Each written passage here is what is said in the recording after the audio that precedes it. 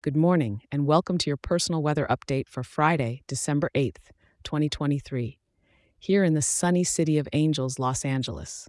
Let's dive into your day. It's looking like the kind of SoCal day that postcards are jealous of. In the morning, grab a light jacket as we're starting off at a cool 56 degrees. As the day warms up, you'll see that high reach a comfortable 68 degrees, so maybe plan a lunch outside or a walk along Venice Beach. Work can wait for that sunshine, right? This evening, as the city lights start twinkling, the temperature's just right for a relaxed stroll through Griffith Park, with a mild 61 degrees to accompany you.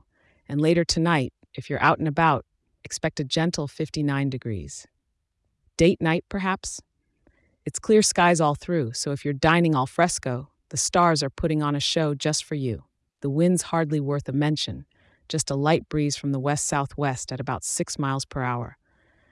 And with cloudiness at a whopping 0%, it's nothing but blue skies and sunshine. We've got clear status, and the sky's as clear as the calm Pacific.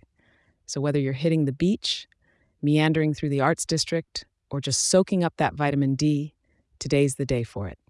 Thank you for letting me be part of your day. Remember to check in tomorrow.